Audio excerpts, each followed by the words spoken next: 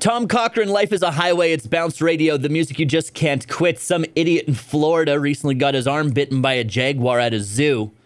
And no, it wasn't the jaguar's fault.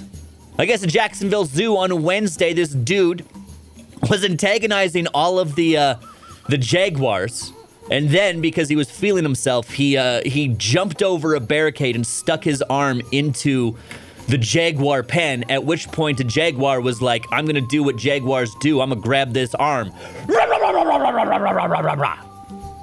The man's still alive. If you're like, oh, did they get him all the way? Nope, just part of the way. Dude got injured. The zoo director was basically like, hey, this could have been a very different story. Just don't be an idiot with jaguars. It's one of those, like, you can't feel bad for the guy. He had it coming. This is the literal definition of play stupid games, win stupid prizes. Nobody can be mad at that jaguar. I don't think they're euthanizing the jaguar. If they do, that's absolutely ridiculous. I think that's just a good example of Darwin at work. All right? Instead of doing anything to save the man, what they should have done and been like, hey, he picked a fight with a jaguar, not realizing it was a jaguar.